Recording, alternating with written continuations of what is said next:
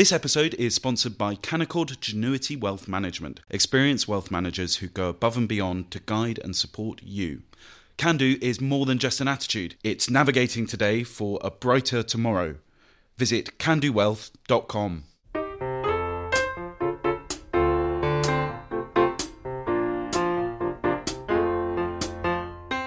Hello and welcome to Coffee House Shots, the Spectator's daily politics podcast. I'm Isabel Hardman and this is the Sunday Roundup. The Chancellor of the Duchy of Lancaster, Oliver Dowden, faced up to the media this morning to speak on a number of issues, beginning with the NHS strikes. Dowden claimed the government had always been willing to engage with the unions, but Laura Kuenssberg questioned why the public had been made to wait for so long for an agreement. The question here, Oliver Dowden, is that you said for many months, you and other colleagues sitting in that chair, you said it was not possible. You said more money was not possible. You said you could not talk about next year's pay review. And now that has happened after months of disruption for the public. A viewer of the BBC, David from Yorkshire, has told his story. I think we can show our viewers a picture of him. He had chest pains on a strike day. He was told it would be an hour and a half for an ambulance. That's somebody who had existing heart problems. When someone did arrive, he was told that the driver was a cadet. They couldn't put blue lights on to rush him to hospital. Can you say to him and our viewers this morning that these months where you were refusing to talk was worth it? Well, first of all, we were always willing to engage with the unions. Not on this year's pay, you were not. And we had initial discussions with them. If we want to get into the sort of intersteins, as it were, of the two different deals, I think my overall dispensation is we've got a decent deal now.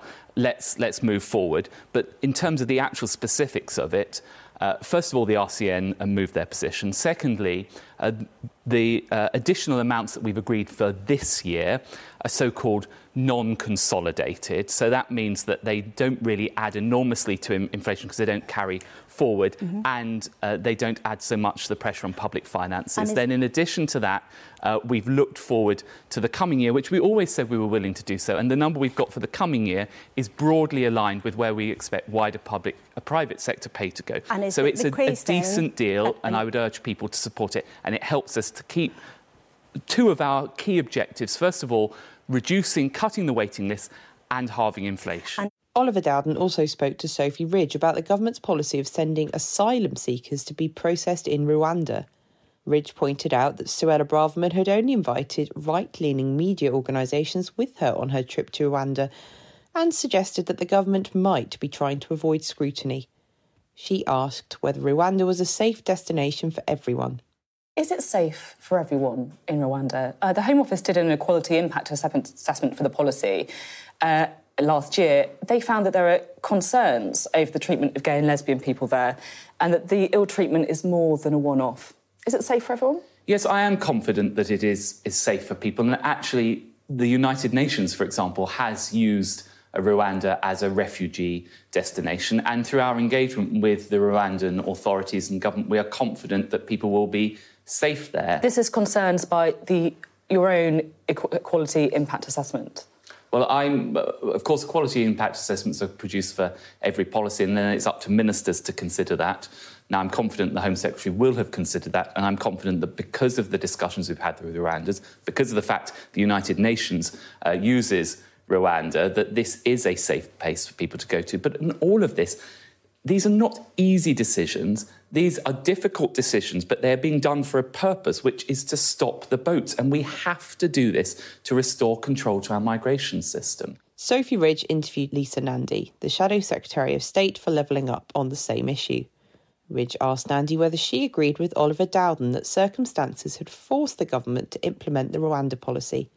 Nandy disagreed strongly with the government's method, calling it unethical and unworkable, and claiming Labour would handle it differently. Well, forced to do what? Everyone accepts that this is a major problem. It's a crisis. We've got record number of boats arriving on the coast, criminal gangs profiting, and an asylum system in chaos. But the question is, what is the government actually doing? So far, they've done several PR opportunities and photo ops. We've had £140 million of cheques written to Rwanda in order to implement a scheme that hasn't removed a single person. This is just more stunts from this government. What they should be doing is what Labour's been calling for a very long time. Take the money that is being spent on this unethical, unworkable scheme and put it into the National Crime Agency to create a cross-border cell in order to disrupt the criminal gangs who are profiting from people's misery. That will be the best way to stop the small boats and back it up with proper resources at the front end of the asylum system so that we can process cases swiftly and get a grip on what has become an unwieldy system that is completely out of control. And after the resignation of the SNP's chief executive Peter Murrell capped a period of extreme turmoil for the party, leadership candidate Kate Forbes talked to Laura Koonsberg about how it could regain the trust of its members. I think at the heart of this is about the fact that the decisions within the SNP have been taken by too few people. And I think that's well recognised across the political domain. And SNP members want to know that our institution is democratic, that they can influence it, that they can shape policy. I think there's been a feeling that they are disempowered from that process. With the departure of the chief executive, though, are you now confident that this contest is being run fairly, or would you still like there to be an independent auditor looking at how it's being run? So I have full confidence and trust in the process. The point I made around an independent auditor was to try and give as much trust and confidence to those that were voting. It's fairly standard common practice when it comes to election contests for there to be that third-party independent auditing. And I would hope that we can get to the end of this contest knowing that the decisions that SNP members are taking when they vote is the decision that they truly want when it comes to leadership of the party. Finally, German Ambassador Miguel Berger spoke to Sophie Ridge about the implications of the arrest warrant issued against the Russian leader Vladimir Putin by the International Criminal Court. He claimed it was an important move, but suggested it might also further harden Putin's position on the war. It's definitely a very important moment for international law, for the international criminal justice, because it means really accountability at the highest level. And so, yes, we welcome it. And on Monday, we are going to have here in London a conference. Dominic Raab has invited justice ministers from all over Europe to discuss how we can strengthen the work of the International Criminal Court.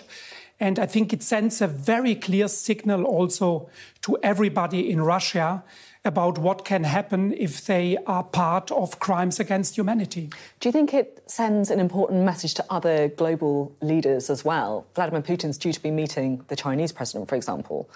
Do you think it will perhaps send a bit of a signal to countries who are perhaps not recognising Putin's crimes? Yes, definitely. And we have 123 countries who are part of the International Criminal Court. And for all of them, it will always be a question, can you still talk and receive somebody like Putin? And there is an international arrest warrant. So all of that will limit Putin's possibilities. But Sophie, let me also say that we have to look also at the political fallout of that, because what does it mean? Will this mean that Russia's position on the war will harden even more? So there are many, many implications which need to be taken into account. And you think there is a risk of that? There is a risk of that, but at the same time, I think within the Putin administration, many people will have now second thoughts about their participation in this crime of aggression, in this war. That's all for this week. I'm Isabel Hardman, and this podcast was produced by Joe Bedell-Brill. Don't forget to subscribe to the Coffee House Shots podcast on the iTunes store. And if you enjoyed this podcast, do subscribe to our daily Evening Blend email.